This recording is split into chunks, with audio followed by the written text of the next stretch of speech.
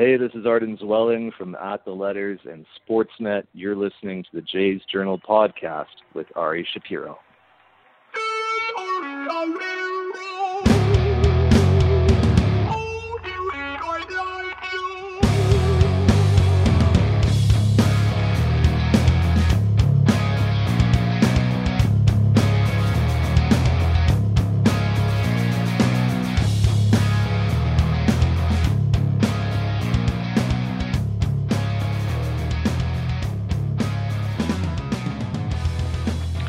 So, starting this episode of the Jays Journal podcast, I could think of only one person who could lead off a show that has such a phenomenal roundtable of really knowledgeable, exciting baseball folks. He's a celebrated author and contributor to Rogers Sportsnet and Sportsnet Magazine, a multi-platform journalist who covers the latest Blue Jays news, rumors, and trades, and has his own little podcast with Ben Nicholson-Smith called At the Letters, which you should check out wherever podcasts can be found. Arden Zwelling is back on the baseball show. Arden, how are you, my friend? I'm good. Ari, you remain the king of intros. I try to do it without taking a breath because I know the audience won't have time to think. They'll just absorb all that great, gratuitous information I've just given them, and be sure to check out your fantastic work. And no one does it better, my friend. Oh, I appreciate that. Flattery is going to get you pretty much anything you want on this show. Although what I want or need right now, Arden, which is really important, is to give my listening audience a sense of optimism for the future, because lately things have been pretty much nothing but doom and gloom around these parts. Maybe the exception of having, a legend like Bautista showing up, a Blue Jays legend, to remind us that maybe there are some positive thoughts left in this baseball city. When we look back at this 2018 season, what do you think the average fan will look at this year and remember it for when all is said and done in the grand scheme of things? Well, I think it'll be really just the infancy and the beginnings and the origin of kind of the next competitive window for this club. It really is a transitional year, a turning the page year from guys like Bautista, as you mentioned, and Encarnacion, who is already gone, and Josh Donaldson, who will soon be gone, and players like that. And now you're starting to see some of the young talent filter up to the big league roster. Teoscar Hernandez gets called up earlier this year. He's supposed to just be filling in, and then he grabs an everyday role, and he doesn't let go of it. Lourdes Gurriel Jr. is with this club right now, and he's going to be an important part of the future. And you see him making big plays at shortstop and second base, and rocketing line drives into the left field seats. And then at some point, Danny Jansen, you have to assume, will get up here and play a bit of catcher. Randall Grichuk in right and center field.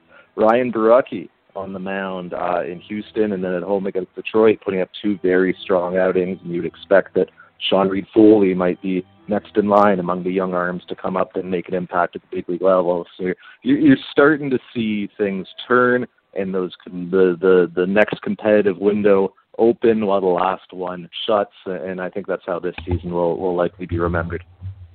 And it's interesting that you brought up Lourdes Gurriel Jr. because you have a great article out right now which is called I Just Want to Be Out There on the Big Read. Tell me about that article and what inspired you to get involved and chronicle what's been a really fascinating prospect that clearly has the potential to be something more than just your average baseball player here in Toronto. Well, when people talk about the Blue Jays in their recent drafts and the players that they've been targeting, bloodlines come up quite a bit. Cavan Biggio, Bo Bichette, Vladimir Guerrero Jr., all these sons of big leaguers. There's a Clemens in the Blue Jays organization, Smith Jr. There's a lot of sons of big leaguers in the Blue Jays organization, and people kind of go, wow, this is clearly a strategy by the Blue Jays. It's clearly something that they value, but I don't know if that many people realize that Lourdes Gurriel Jr. fits that mold as well. His father, Lourdes Gurriel Sr., is an absolute icon in the Cuban game. This is a guy who could have easily played in the big leagues if he had come over during his day, and he didn't. He stayed, and he played his entire career in Cuba. He played in 3 different decades. He won a gold medal at the Olympics with Cuba. He eventually managed the national team, and that's just the tip of the iceberg when it comes to this family. Lourdes Sr.'s brother, Luis, played 21 years in the Cuban leagues.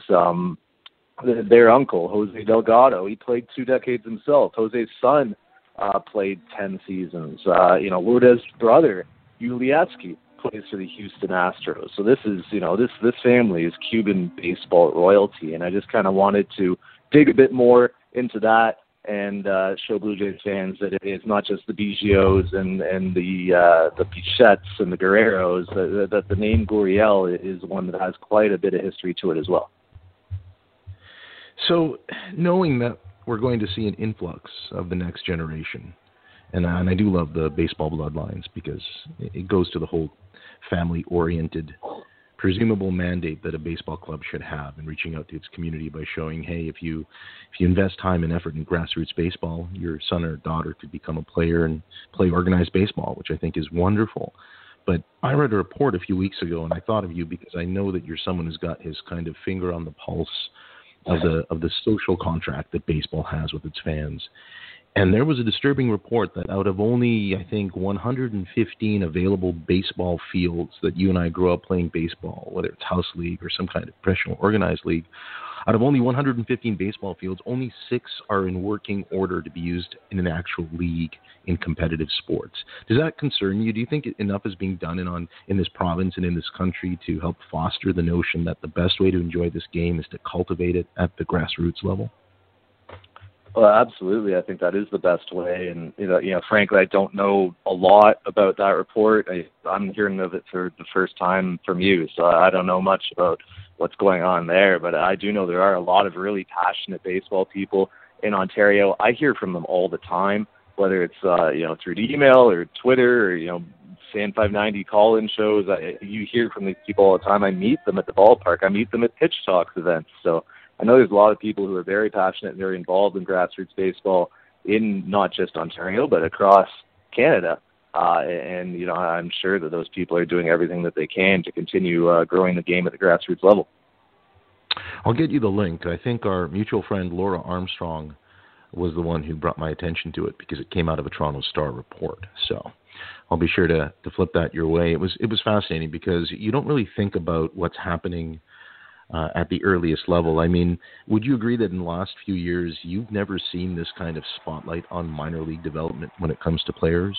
I mean, the Blue Jays have always had someone who was going to be a highly touted prospect, but can you ever remember it being so fascinating? It truly is being fascinating that the focus really is on tomorrow when it really has been completely ignored and focused on what should be the present.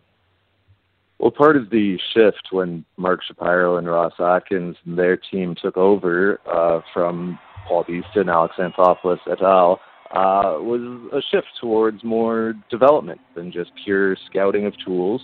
It was more, let's look for complete athletes and let's build a robust development system. They brought in Gil Kim to run that development system. They expanded their coordinators. The high performance department was a very big part of that, putting nutritionists and strength coaches at each level of the minor leagues. And let's really focus on developing, because I think that this new front office realized, look, we're never going to have the financial resources of the New York Yankees and the Boston Red Sox, or at least we're not going to have them until we start to extract more revenue out of our ballpark, which we all know has been a big challenge for this front office. So let's focus on developing the best young talent that we can, so that we can enjoy some similar to what the Tampa Bay Rays did for years, the age 18, 19 through 25, 26 seasons, those first 6 years of a player's career, where they're pretty affordable from a team perspective, and if they're developed properly and brought along in the right way, those players can be pretty productive as well. So I think that's why you've seen that shift towards development in terms of focus from the franchise recently. It's not something that happens overnight. It's something that takes quite a bit of time to see the fruits of that labor at the major league level. But as players like Danny Jansen and Ryan Borucki graduate to the major leagues, you do start to see a lot of that work that has gone in beneath the surface. And you and I have had many conversations about what's being talked about, what's on everyone's lips these days, which is the desire to take a time machine and travel to the future and see Vladimir Guerrero Jr. and Bo Bichette do their thing. But aside from those two who've really been talked about the most, who would you consider as your personal choice as being someone that fans should really be excited about that maybe doesn't get nearly enough of the minor league spotlight that we normally hear and read about? Well, he's been hurt all season, but Nate Pearson is definitely a name that I think of, because before he got hurt, this is a guy who was throwing upper 90s into the 100s with very controllable and advanced breaking stuff, which is really that's exactly the mix that you want a guy to have. And he profiles as a potential front of the rotation arm, or a rather elite closer if everything goes right for him. Obviously, it's still early in the process, but I think that's a really exciting prospect to look forward to. I've mentioned Danny Jansen a couple times. There's no denying what he's done at AAA this season. He's got almost as many walks as he does strikeouts.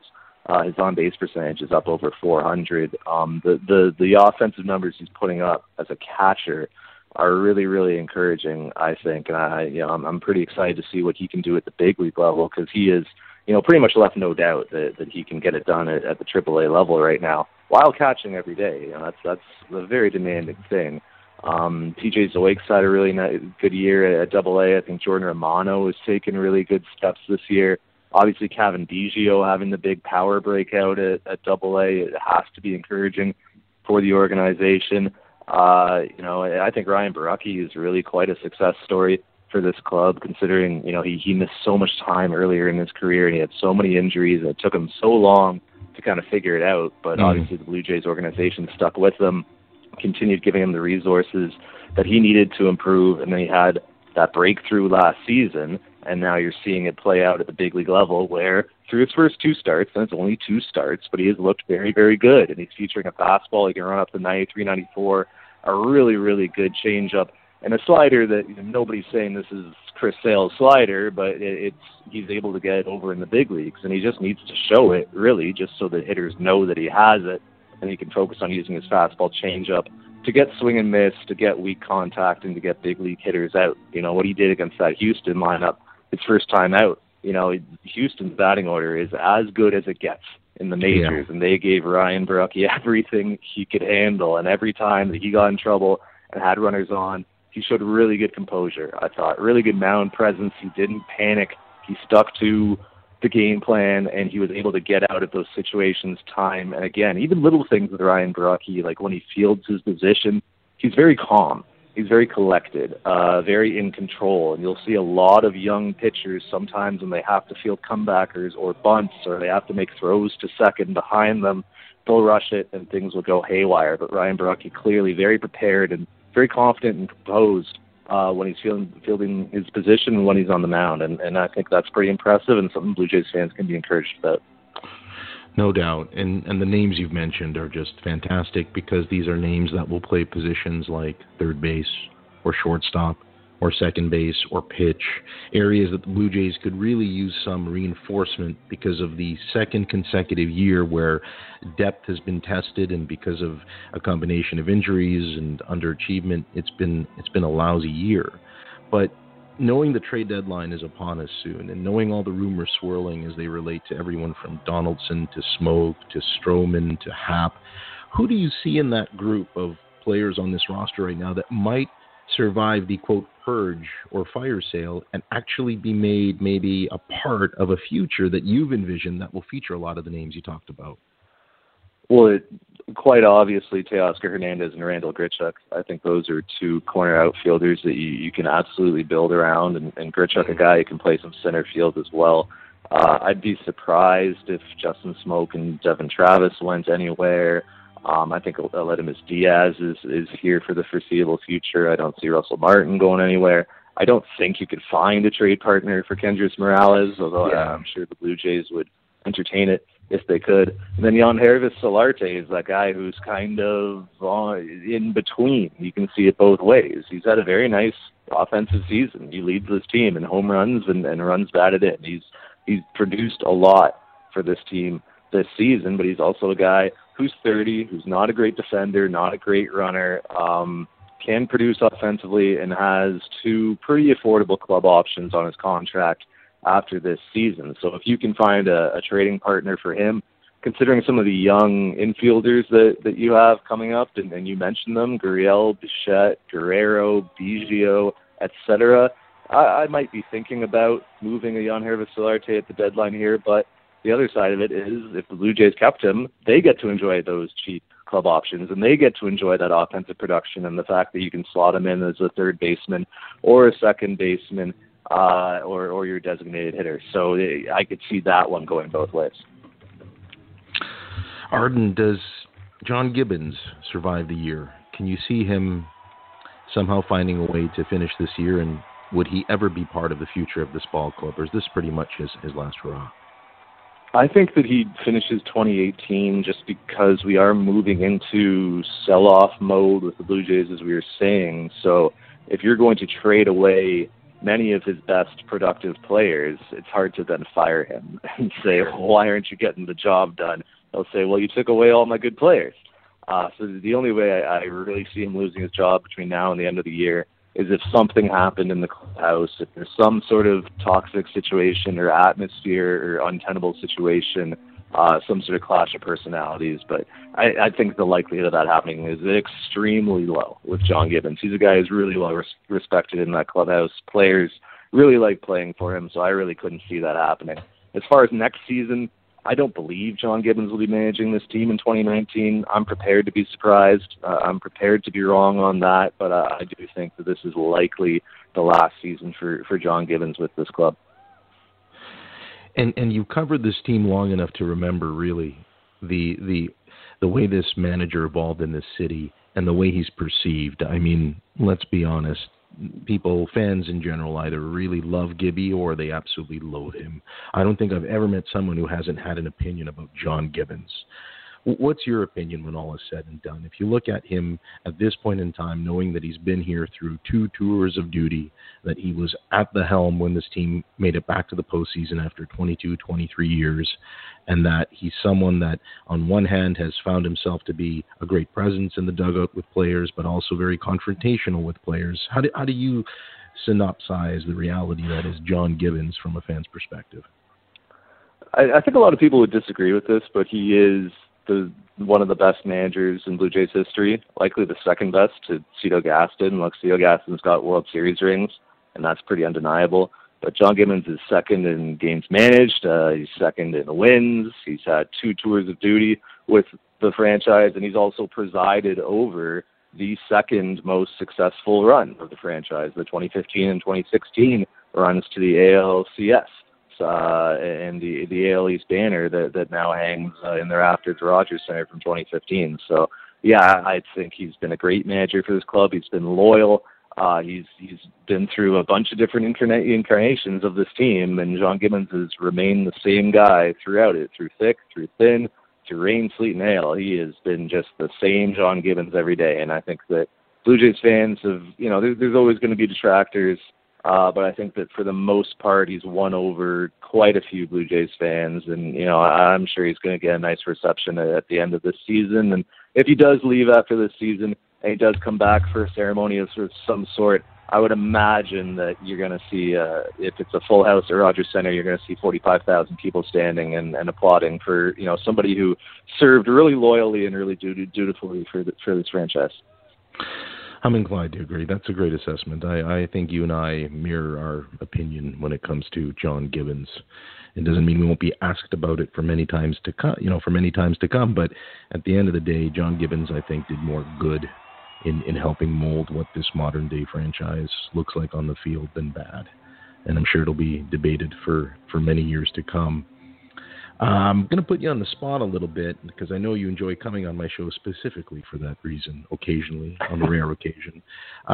If you recall last year, you were somehow gracious enough to give me time to speak with you after you broke the Roberto Osuna story concerning his state of mind, social anxiety, battles with depression, and so on and so forth. I want to get your opinion. How do you feel right now about the organization's decision, knowing what you know, knowing what we all know after what happened, to bring him back as the closer in August? How do you feel about that?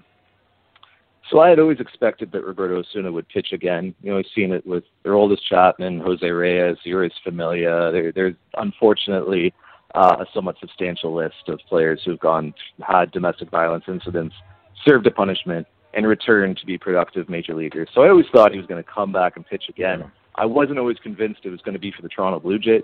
I thought it might be in a different uniform, but from what we know right now, it sounds like that's going to be with the Toronto Blue Jays on or around August 4th. So what I need to hear from Roberto Osuna and from the organization at that time is a very direct apology from Roberto Osuna. I need to hear him own up to what he's done. I need to hear him say he's made a mistake, and I need to hear from the organization what they've done to address the issue. What type of support, resources, counseling, what have you, has been provided to Roberto Osuna. I need to hear why they're confident that it was a one-time mistake and it won't happen again. I mean, I think these are the type of public comments that we need to see from them when Roberto Osuna does come back. If it's a situation, and I'm not saying this is what's going to happen, but if it's a situation where Roberto Osuna says something like, I was wrongly convicted, I was wrongly accused, or that's why I'm pleading not guilty, or this or that, then I'm going to have a pretty big problem with it. But I do think that at the time that he does return, I'm fairly confident that the Blue Jays are a capable enough organization that people are going to say the right things and that there's going to be concessions made and that Roberto Osuna is going to be contrite when that happens. So it's going to be interesting to see it play out, certainly. Like I said, I wasn't always convinced it was going to be with the Blue Jays, but it looks like that's what we're heading towards right now. No, it certainly does.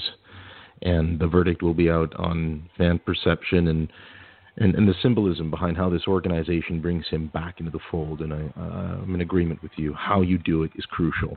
Not just the fact that he's coming back. You'll always have your hardcore baseball contingent of followers who will say, we need our elite closer back. Our record since he was gone is not exactly flattering. And you know that. But my concern is, in lieu of mounting criticism of late, especially on the all-powerful, ephemeral social media reality we have, is there a concern that the organization, by the time this year is said and done, that they might have a real challenge on their hands in how they're endearing themselves to fans to try to quell this kind of polarization, to try to get more admirers on their side that, hey, this is not an easy situation for us either. We're doing the best we can. He's our employee.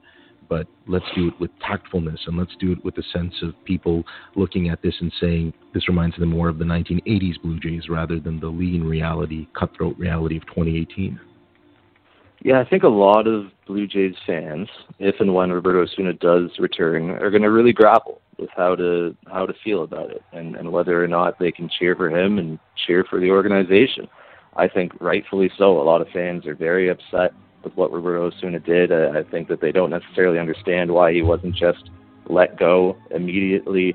And I think it's going to be really conflicting for a lot of fans when they're trying to support their team and they have a player on the mound who has done something that they feel is heinous. And I certainly can't tell fans how to feel when that happens. What I can say is it's certainly not unprecedented for an organization to welcome somebody back who has done something very terrible and served a severe punishment for it. It's not out of the question. I think that, if this was a situation where it wasn't somebody who's in the public eye, or it wasn't a baseball player who lives in this fishbowl, it might just be a lot, a much more of a, normal isn't the word that I want to use here, but just, I don't know if there would be as much consternation over it. I don't know. It's a tough question to answer. When I really think about it, I think about the female staff members who are going to have to interact with them every day. I think about the female reporters on the beat. You mentioned Laura Armstrong earlier. Melissa Couteau, Caitlin McGrath. I mean, Hazel May. All the great women that I work with. Yeah, right. All the great women that I work with on the beat, I think about them having to interact with Roberto Osuna and how they would feel and what emotions they're going through. And yeah, you mentioned Nikki Huffman, the Blue Jays head trainer, and there's countless other female staff members of the Blue Jays who are going to be interacting with Roberto Osuna on a daily basis if and when he does return. And so I'd really like to hear their thoughts and their perspectives, because I don't know if my voice is one that's really needed in this discussion. I really want to hear what they have to say and how they feel about it. No question. Absolutely. And I'm sure in the days to come that whole perception of how the organization treats their fans, male and female, will be put certainly put to the test. Speaking of perceptions and the emotion behind how time and circumstances affect one's love of their Toronto Blue Jays baseball club, should fans be concerned that the spotlight has become firmly placed on the Maple Leafs and the Raptors given the John Tavares and LeBron news? I mean, obviously this long weekend, this Canada Day long weekend, generated a great sense of almost electric, kinetic energy in the atmosphere that was a sign that even in the off-season, these sports are raring to go and there's a real anticipation. Can the Blue Jays actually get lost in the shuffle when it comes to something like that? I think it's happened before. And I think it'll probably happen again until the Blue Jays are a winning club again. You know, I think that if you've learned anything over the last few years, it's that these fans will come out for a winning ball club. You know, if there is a competitive club on the team that has a chance of doing something in the division or in the wild card, making the playoffs, you will see sold-out Rogers Centre crowds. You'll see raucous atmospheres. You'll see big TV numbers, big radio numbers. Toronto's a massive city. There's enough room to eat for everybody. I think if the Maple Leafs, Raptors, Blue Jays, TSC, Wolfpack, Argonauts, I think if all those teams, the Marlies, are at the top of the table and doing great, I think they'll all enjoy good numbers. Like, I just think this market is big enough that you can't really cannibalize itself. You know, we're not talking about a small market here. So I think for the Blue Jays, you know, look, attendance has dropped off massively this year. There's no hiding from that. And I think that to get it back, the Blue Jays just need to win. I think that's really beyond any kind of promotions or beyond anything else that's happening in the city. I think just putting numbers in the W column is really the be-all and end-all. Just win, baby, win. Really, at the end of the day. And of course, it doesn't hurt when you're a multi-platform journalist, as I love that phrase, by the way. I'm going to be using it, I'm going to appropriate it from your bio at some point. When you're covering multiple sports, there's no shortage of opportunity. So I would imagine you're pretty excited about the fact that even with the Blue Jays struggling the way they have, this city is going to be an intriguing place to be a sports fan over the next few years, no doubt. Oh, absolutely. It already has been for the last several years. The Raptors have been very good. The Maple Leafs going through their rebuild and getting to the postseason. The Blue Jays having playoff games at Rogers Centre for the first time in more than 20 years. Toronto Wolfpack is here. They're playing half their games in Europe and then coming back to Toronto, the first transatlantic professional sports franchise that we've seen, playing rugby, which is just a beautiful, terrific game. Toronto FC has been successful. The Marlies winning a Calder Cup. I mean, it's already a great time to be a sports fan in Toronto. And look, there's a lot of teams that are positioned right now to continue those winning ways going forward. Well said, my friend. And you know me to be one who loves delegating shameless plugs. You're always so humble you don't need one. But tell my audience what you're working on, what they should look out for in the next little while when it comes to your great journalistic work. The writing is at sportsnet.ca. The podcast is at The Letters with Ben Nicholson-Smith. So we do that every week. I've been doing some radio broadcasting lately, so you can actually call me up sometimes when I'm hosting Jays Talk. And yeah, you can hear me on all the Sportsnet platforms. People know where to get me.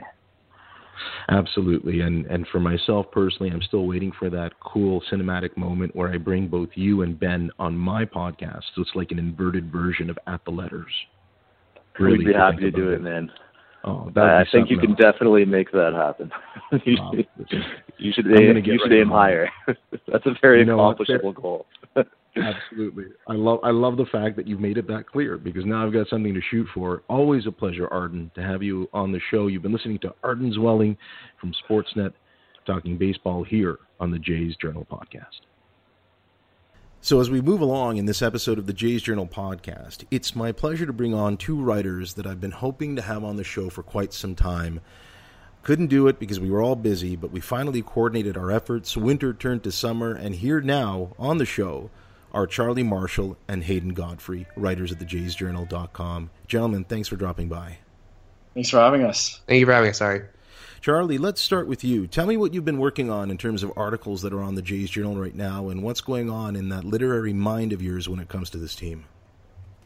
Yeah, so personally what I'm doing is every day I will put out an article about the team we're opposing or playing against, their starter. It's kind of a look into maybe a little personal story about them or their season. and then they'll delve into a bit more stats-wise, like looking at what they offer pitching-wise and some stats that would kind of give a better idea, full picture of how they've actually been pitching versus than just like the basic stats that you can find on any kind of game preview. I haven't actually fully started this yet, but I have an idea now. I found a kind of a close comparison for a J Happ trade based on some trades from last year. So I'm going to start working on that and hopefully get that up soon too. Do you think the Blue Jays should go ahead and make that trade, in your opinion? Is it a question of for how much rather than if? I think if you have the best pitcher on the market, then why would you? It's really just wasting an opportunity if you don't. What about you, Hayden? What have you been writing about, and how are you feeling about the Blue Jays these days when it comes to some of the literary ideas that you come up with? Yeah, I really consider myself, in a very, hopefully, humble fashion, to be sort of the utility man over at Jays Journal. I have been writing some breaking news, stuff about trades. I've been writing some analysis, really just a little bit of everything. I'm on most every day, as is Charlie. And it is a very complicated time, and I'm hoping to sort of capture some of that and give you some of my, as Chris Henderson calls, half-witted analysis. But yeah, in the future, I'm speaking with some members of the team. I'm hopefully going to be doing some interviews with players, doing something to go a little bit beyond the traditional analysis that you might be able to find on some similar sites. And overall, just trying to introduce myself to the community, because I really, really enjoyed doing this in my young career. Well, and that's evident on both fronts for both of you gentlemen, that you clearly are inspired by this baseball team, and you do great work and develop the kind of, again, literary ideas that gets people's imagination maybe roaming a little bit. Although some would argue this is not the best year to do that. Give me your opinion, guys, on how you stay motivated to write about this team and to bring these things into perspective during a really, really difficult and gruesome season of baseball. I think every single Major League Baseball team has something to be optimistic about. If you're a contender right now, you're interested in the team that you have right now. If you're a cellar dweller, odds are you have a very, very exciting minor league system. And the Jays are closer to a cellar dweller. They have a fantastic minor league system. And that's really what drives me, is seeing the Vladimir Guerrero Jr.'s, the Bo Bichette's, the Kevon Biggios, even some of the younger guys. I know Jordan Groshans has been having a monster season so far, short season in the Gulf Coast League. It really is that young talent coming through the system. I mean, I still love watching the Major League Club. I live in Toronto, so I always get the chance to go down and see a ball game every once in a while, but it really is the young guys that are keeping me in it. Yeah, I'd say similar to me. Like, at the end of the day, I'm still a big baseball fan, so I still love seeing it. But think about the future. Like, it's all you can really do at this point. And we just, obviously, it's really easy for Toronto fans to see the future, as we just saw the Leafs basically overhaul their whole roster in a few years after they fully decided to break it down. So there's always that hope in the back of your mind that maybe the Blue Jays can do the same kind of thing, because for guys like me and Hayden, like, we only just saw them make the playoffs recently for our whole lives. Which you can imagine for a fan who's a little bit longer in the tooth and more mature like I am, that's quite surreal, isn't it? I mean, all you've known from your experience as being a Blue Jays fan can be weighed with the barometer that was the memorable fall of 2015, wouldn't you say? Yeah. Absolutely. I summed up really well when you said surreal. It was surreal. I mean, it was crazy, again, something we'd never again experienced, as you mentioned. And, of course, being part of the future, writing about the future, means being someone like yourselves who've got your pulse on it, you know, your finger on the pulse of what's happening in the city. You guys both do fantastic work. You can check out their amazing, amazing writing and blogging. Charlie Marshall's on Twitter at CWMarshall98, and Hayden Godfrey, also on Twitter at Hayden Godfrey, with what I like to call the superfluous Y. Gentlemen, I really appreciate you both taking the time to drop in here on the Jays Journal podcast. Yeah, thanks for Thank you very much, Ari. Thank you. So let's go around the horn here on this latest edition of the Jays Journal Roundtable. Haven't had one in a while. This is a good group. Let's start by introducing this gentleman, whom you know to be a very accomplished, prolific writer and blogger. Does a lot of great work with Sportsnet. I am, of course, referring to the mysterious Dow of Steeb. Welcome back, sir. Hey, Ari. How's it going? Not bad. I called you mysterious. I don't know why. I'm going to add like a certain allure to your writing now, because people are going to wonder who is this guy. Where's he? Makes me feel that much more attractive to hear it. So have at it. I'm pleased. I'm pleased to hear that. Joining us as well on this episode is a producer at the Fan 590 and the creator and co-host of a great tennis podcast called Southpaw Slice. John Reed, thanks for dropping by. Thanks for having me, Ari. And rounding out what will hopefully be about half an hour of spirited baseball repartee is none other than one of my favorite wordsmiths, but you happen to know him first and foremost, I'm sure, as the voice of the Lansing Lugnuts and the author of the Baseball Thesaurus. Great to have Jesse Goldberg-Strassler back on the Jays Journal. How are you doing, sir? I'm very well, and I'm feeling not mysterious at all. There's nothing wrong with being upfront and evident for what you are and the great things you do. And, of course, if you're the Toronto Blue Jays, there's no mystery, is there? We have now reached a tipping point, I think, in a season that is only unbelievably half done. And now we have to ask ourselves, what next? And that's what I wanted to dedicate this roundtable to, is a bit of an exploration into how fans can keep what remains of their sanity in a ridiculous, almost deja vu-like foray into yet another year, back-to-back, of really bad, fundamental, mediocre baseball. I want to start with you, Dow. Give me some impressions, if anything, of what the Jose Bautista return in the Mets series may have meant. And did you call anything new in the last week here in Blue Jays land for us to appreciate that maybe something big might be happening on the horizon? Well, I think that it was a bit of a much-needed energy that was added into Blue Jays fandom here in the past week. Obviously, getting that chance to get Jose back, I think people are even just happy to see him back in baseball, but I'm not sure that people at a certain point thought that we were going to have that chance to be able to give him another sort of round of appreciation. It does also bring back all of the memories of that time that was not that long ago, and yet it's starting to feel like a long time ago. And so it's kind of been a bittersweet week this week. And, you know, I at the same time, I think one of the things that both seeing Bautista and also kind of being in this moment of knowing that there's going to be a need to move on is that my impression is the vast majority of Blue Jays fans are fine with it. And they didn't win the World Series in those years, but they could have. I think people appreciate the crapshoot that is, and I think that people are pretty sanguine about things. You know, in spite of the fact that it's not a great season, I think that people are okay with the idea of, well, there's injury problems. There's a lot of explanations why, but it's also this is the point where we're moving on to something hopefully bigger and better. Yeah, and I think that the month of June as well brought a bit more positivity, despite the fact that you can't really be, too excited about this team, I suppose, considering their positioning in the I don't even think you can call it a playoff race anymore, especially for the Blue Jays. But, seeing Marcus Stroman return to form, getting a chance to applaud Jose Bautista, Yangervis Solarte is probably going to get well over 20 home runs on the season.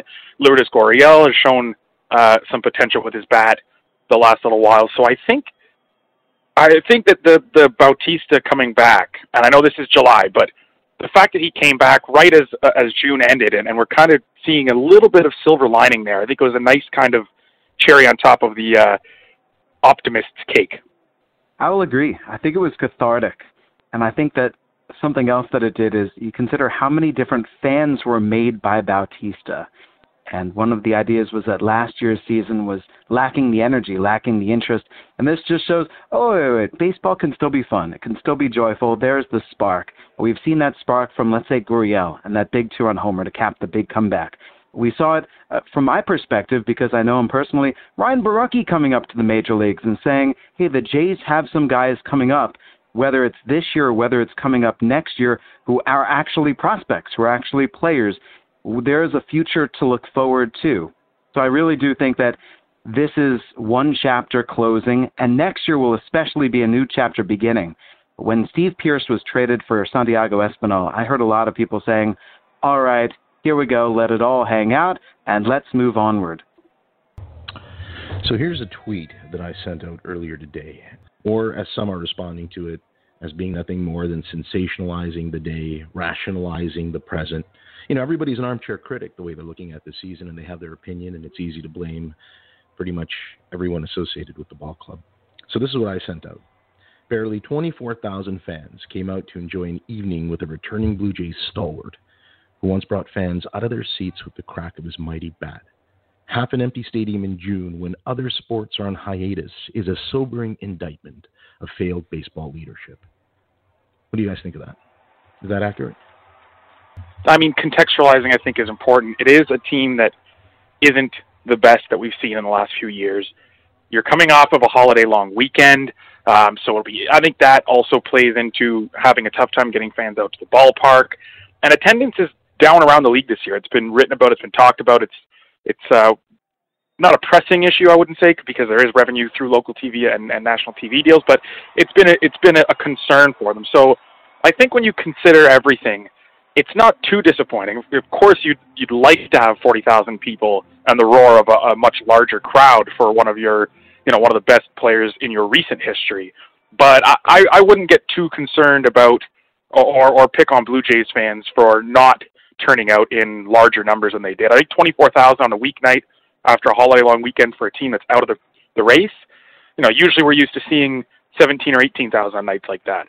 So I think that probably was a fairly large crowd, given the circumstances. Yeah, I think that I would concur with that. I mean, that's a half decent crowd. I also too. I mean, this is a thing that we've talked about in a couple of different ways over the years. People used to say that first it was Roger Clemens didn't actually draw a crowd, or Roy Halladay didn't draw a crowd. I'm not sure that baseball fans are as motivated by the event of the night as they are sort of by their own schedule. But having said that, I do think that there was at least enough of a warning for people to mobilize to get in and to probably bump something up by a few thousand fans. I know I was disappointed to not be able to make it down to Toronto for that series, but had it been on the previous Friday night, I think you probably would have seen maybe upwards of 30 in there. The thing is that they're in a bad part of the cycle right now. They need to get back into the playoffs to be able to sell those ticket packages that sell the future the future season tickets or the season tickets for the next year. They weren't last year. They were in the previous couple of seasons, and that's, I think, where the big drop-off is. So hopefully success on the field will bring back success at the box office. Ari, I'd like to focus on your closing part of that tweet. And this is something I find fun, is that you and I are two sides of a coin. And you are a poet at this. It's because you can put this into language and you can say, here's how we are in the present. And I get to enjoy looking at the future. And I think that's what the front office is doing. That a lot of the acquisitions have been stopgap, or basically guys put into place that are not high-price items, where they're saying, maybe this will work for the time being, but we believe in the guys that we've got coming up, namely of Vladimir Guerrero Jr. That 2017-2018, while it would be great for them to compete, they really have put this long-term plan into place. And so I do not think that – I think it's too early to indict the front office. I think that there really needs to be the time next year, and I know that that's difficult, but I really do think that their plan is taking a much longer shape than perhaps people want to see.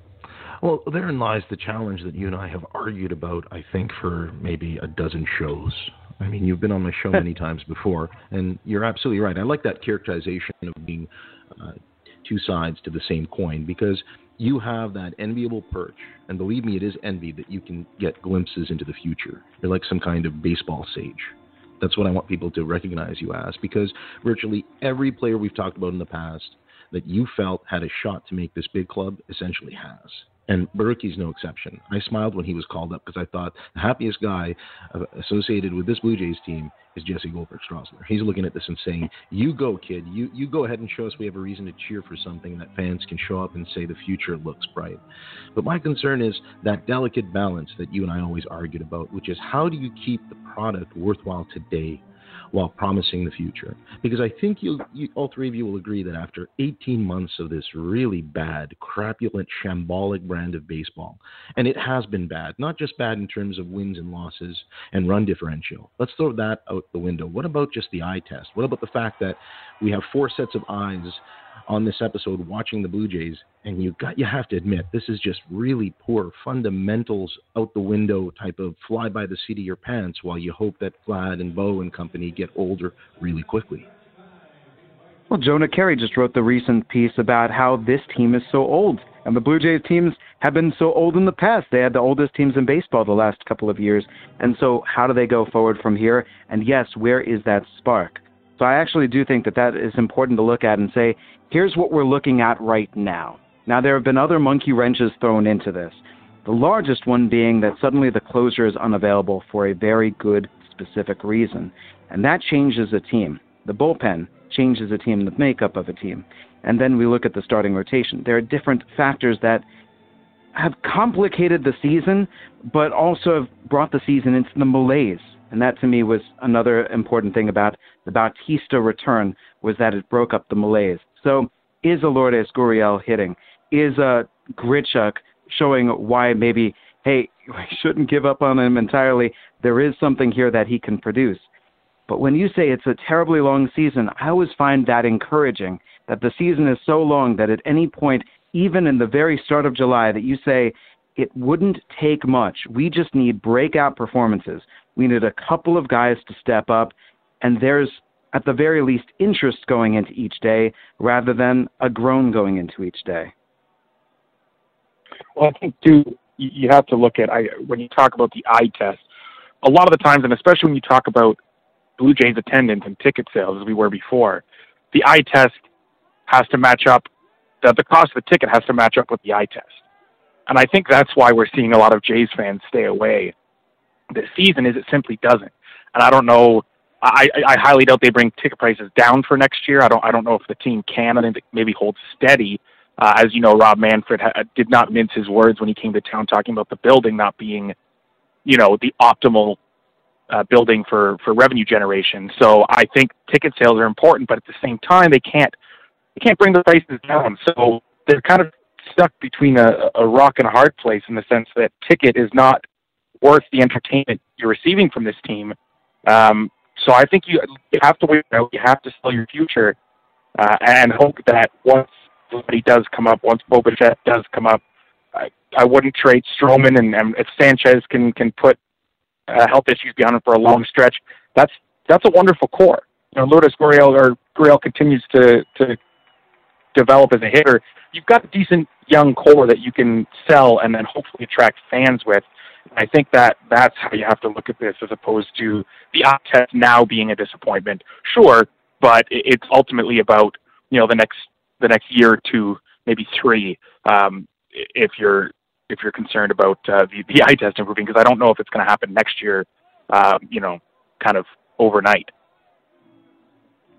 And I mean, we can't forget the fact that Josh Donaldson has essentially contributed nothing to this season. So, he's supposed to be a top 5 player in baseball when he's on the field. He really hasn't been on the field.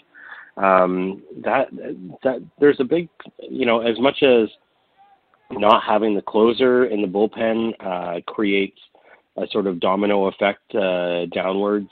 I think it's the same thing with Donaldson, where suddenly there are players who are getting more at-bats than they should, players who are hitting more towards the middle of the order.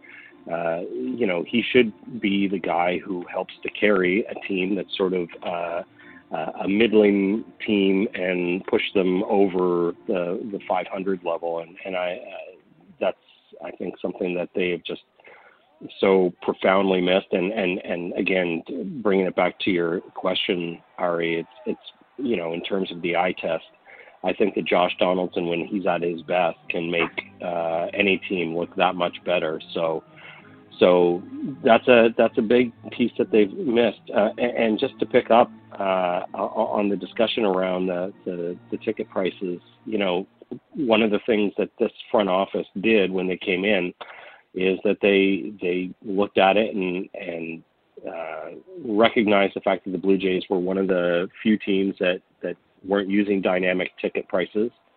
I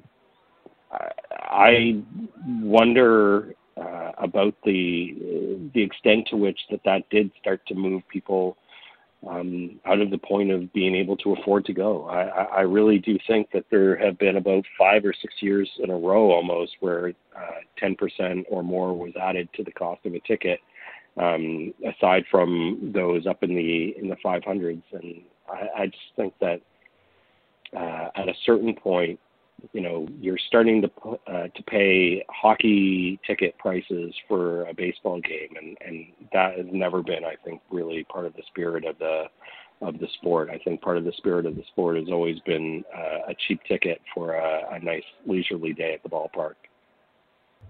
And you didn't even mention the fact that by forging a relationship with the scalpers to further monetize ticket opportunities and changing the flex packs right before the season started, these are all things that, at least if we could look at, as you called it, John, the core, the one that I talked about a year ago, if I can remember fondly. I remember about a calendar year ago, I was going on air and I was talking to people on the podcast and saying that Aaron Sanchez and Marcus Stroman and Roberto Osuna and Devin Travis are all part of this core, this amazing nucleus that will allow the organization to justify hiking up ticket prices. And of course, if you look at all 4 of those, one has been arrested and suspended for 75 games. Another took Scott Boras as a client, thereby guaranteeing that even with all of the blister excuses and injuries, we can all agree that Aaron Sanchez is trending in the wrong direction when it comes to developing properly as a consistent starter in this league. Marcus Stroman this year suffered what could best be described as mysterious injuries like Josh Donaldson, the kind of thing where the organization gives us the impression that something's wrong, but don't worry, it'll be fine. But then if we really look at the player, we say, no, it doesn't look fine. And Devin Travis will always be a wild card because we don't know what we're going to get with him in terms of his health. So let me ask you this. What is the core of this team looking forward and ahead? If we're going to talk about Ryan Borucki and we're going to talk about Bo Bichette, Vlad Guerrero Jr., who are the current players on this team that you foresee will be maybe indelible for the future, that player that hangs around from the old regime for a couple of years so that they can find a way to succeed with some form of veteran leadership? I guess I would say that for me, Marcus Stroman is someone that you have to keep around. I think, again, I talked about this on a previous Jays Journal Roundtable with you about how maybe the negative reinforcement is what he needs, right? It always drove him. The height, his logo, his motto is height doesn't measure heart. It was because he was always told he was too short starter, right? He was a closer in college, and everyone envisioned him as a bullpen arm. And then he used that kind of doubt to push forward. And now we saw that again beginning this year when he was probably hurt and still pitching at one of the worst ERAs in baseball. Went out, came back, people started to wonder, what's going on with Marcus Stroman? Is he capable? All of a sudden, again, he's he's pitching very well. So I think that maybe, the negative reinforcement or continue to question his consistency could almost be a benefit to the team. Maybe not to him, but to the team. And I think something else we have to remember, not just the core now, but if this front office does deal a few pieces moving forward and pick up a few prospects, whether B-level prospects or not, and their scouts do a good enough job, you got to remember there could be a few guys traded that bring in pieces that could be part of the core in 2 to 3 years. Not just what the Jays have now on the team or in the system, but you're likely to be sellers. You're probably going to trade J-Happ and maybe a few others, and hopefully for the team, 1 or 2 of those guys that they bring in will hit and become a major league contributor. So there's that potential as well when you talk about the outlook moving forward. Yeah, I would agree that Stroman, I think, is really the one piece that you would look at and say that's definitely he's definitely part of the core. To be honest with you, I'm not sure that I look at anybody else on the roster and say, absolutely, this is someone that they have to hold on to. This is someone that they need to make sure is there for the next few years. I honestly think that everyone, short of Stroman, at least on the 25-man, should be available at this point. And you know, maybe I'll go back to my default here and just say that I really think that the center of the core of the next great Blue Jays team is going to be Randall Grichuk. And not just because the man has 80-grade dimples. I do think that I'm glad that I was validated based on the last time I was on the show, and I kind of pumped his tires. So let me do that again and see if he can't put up another month of 900-plus OPS. Yeah, I think both of my colleagues are correct in moving forward and saying, from the old regime to the new regime, beyond Stroman, it would not bother me at all if we saw a brand new core built. And whether a Gurriel is part of that core, or Hernandez is part of that core, or whether from the pitching side of Borucki is part of that core, I really think that there are a lot of opportunities at hand and a lot of evaluations that are continually being made as this team is reshaped. And I really do think that we are going to see a new shape moving forward in the near and then in the medium depth future from here. And that if any trades and when any trades are made, that pieces will be looked for, yes, down the line like an Espinal, but also guys that are not far away in the next year can contribute to this Blue Jays team as they really do look to say, okay, let's plug this in here. Let's look for depth there. Guys who can help because of the AAA level where you might be looking at a couple of years ago, oh, Rowdy Tellez is the first baseman of the future. Now you're not anymore. So I would not mind in those trades saying, get that AAA ready guy or get this new piece, and this player is the one who's being sold as part of the new core moving forward. Yeah, and I want to jump in and say that I agree with the validation on Grichuk because, as Ari knows, I tweeted him the other day, watched him in the NL Central for quite a few years, was not a big fan of his as a guy who avidly watches and supports the Chicago Cubs. So, you know, outside of last year, both he and Aledmys Diaz had wonderful years for the Cardinals, or Diaz that won his rookie year. I think he had over 300. So I think both those acquisitions were under the radar kind of pickups that perhaps they you know, I don't think Aledmys has playing the way he is. Those were both low risk, high reward signings, and we're starting to see Grichuk come around. And he's always had the power potential too. So I don't think, you know, him starting to hit home runs should really surprise anyone. He's done it in the past. He's just a little strikeout prone as well. And if you can cut those down, you've got one hitter on your hands. That streakiness, that causes a little bit of stress and frustration. And I was talking to some Cardinals fans, friends of mine, and they said sometimes you were sure that he figured it out, and sometimes you just said, well, that's it, it's over. We've seen that already this year. His highs are high, his lows are low. And just to clarify, that tweet that you were alluding to, Dow, is the Randall Grichuk has been good as a Blue Jay for as long as he's been bad as a Blue Jay. And I just retweeted it in real time to show you how much I appreciate that tweet. Listen, it's some vindication there, and I'm glad it worked out that way, because for a while I thought, like many fans, we were going to lose our minds watching him struggle mightily, with no surprise on this end, because we all kind of expected that he would be a guy that strikes out 30% of the time. What was really appalling to fans was that it looked like he was going to struggle in his transition between leagues, which isn't that unusual, right? We've all seen that. We've seen some great players who are successful in the NL show up in the American League, and for whatever reason, they can't get in a groove. And now he is. And so, look, if we were to consider the current roster and some of the names being thrown about as potential trade bait, give me the name of someone that you'd like to see them keep. That you'd like the Blue Jays to hold on to that player because that player might be someone who will be contract friendly and have a certain appeal on behalf of the fans as being someone who should be part of this great new young future up ahead. I'm resistant to the question. I really do think that it depends on the offer, and it would be all right with me to negotiate for pretty much any player on the roster. Beyond the guys that we've mentioned before, I think that those negotiations, those discussions would determine. And I really would keep an open mind if I was them. I was gonna take the easy way out here because we talked about Stroman. We all think that he should be part of the core moving forward, but we have heard the question. As a Sportsnet guy that works at Sportsnet myself, it's even been on the network. Are they gonna trade Stroman? What are they looking for? Is it possible if teams call? And I would personally, again, unless the offer is kind of overpaying and you know that you're getting more than you think you could for him, I would just shut it down right there. I think he's still young. I'm not as concerned with the injuries as most are, and I'm certainly not as concerned with his injuries as with Aaron Sanchez's. And he's got electric stuff when he's on. He's a personality.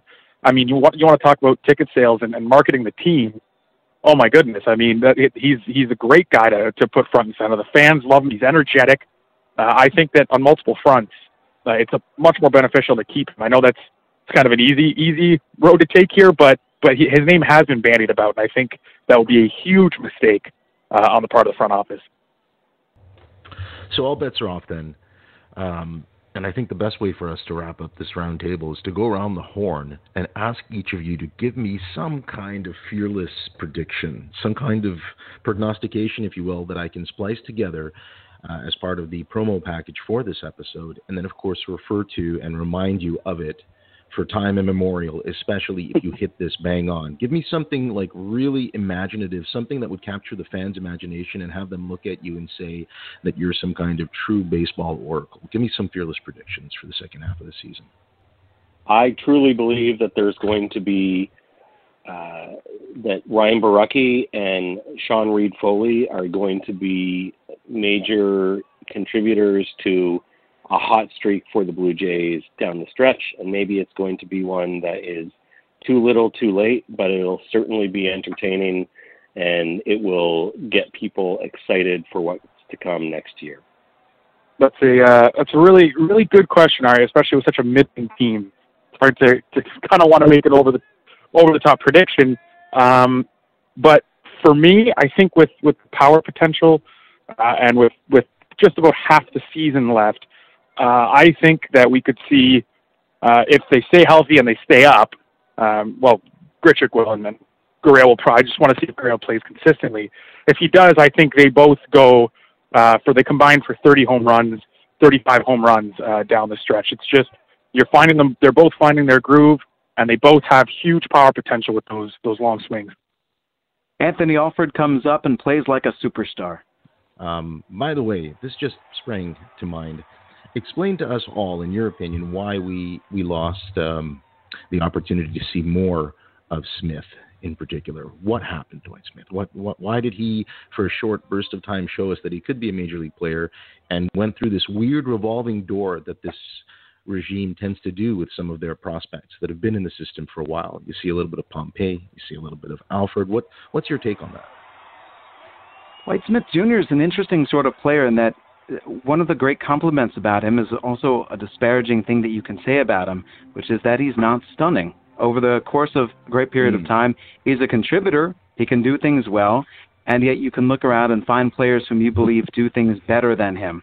However, once some team, whether it's the Blue Jays or somebody else, just gives him the regular chance to be a contributor, he'll be a part of a winning team. But for the time being, they wanted more development out of him. They want his defense better. They wanted other aspects better. His time was not right yet. Well, these are great predictions because they involve players whose time, in some cases, is now. It might be next year, the following year. We can hope and dream. I'm just worried that there'll be enough entertaining baseball left for the sport itself to not be rendered irrelevant, because there's something going on around these parts involving the Maple Leafs, and now that LeBron is in the West, the basketball fans are gushing with anticipation of what they can do next year. I'm really worried that this Blue Jays team might find itself, not just because they've had a bad year, but it hasn't been a good-looking year. There have been controversies. I'm wondering how you, and this is one last question here, because this was actually what I'd hoped to ask you all now that I gathered you together. Were you a little bit surprised at how quickly Roberto Osuna was normalized back into the baseball community, if you will, in the sense that A punishment was given out by the front office.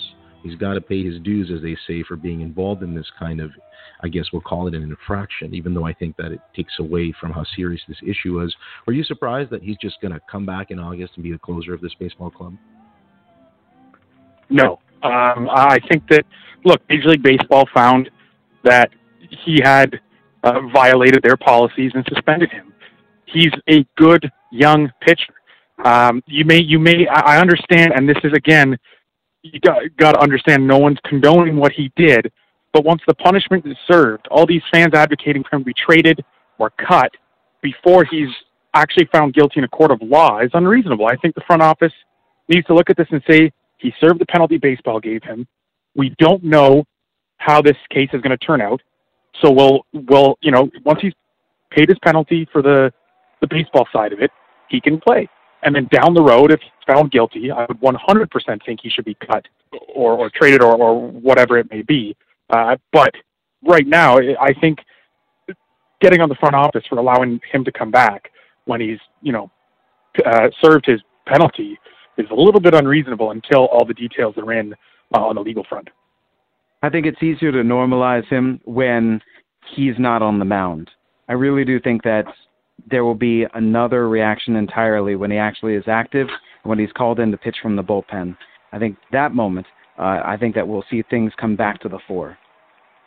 And as much as I don't like what the front office's approach was, certainly with that press conference that Ross Atkins had, where he made the statements that he did around the player. I would prefer that they bury him in the minors for the season, send him off to the complex league and let him go and be there. They still have options on him. They can do that. They're within their rights. On the other side, I get why it is that Atkins said what he said and why he had to and why the team has to take a certain approach with them. I don't like it,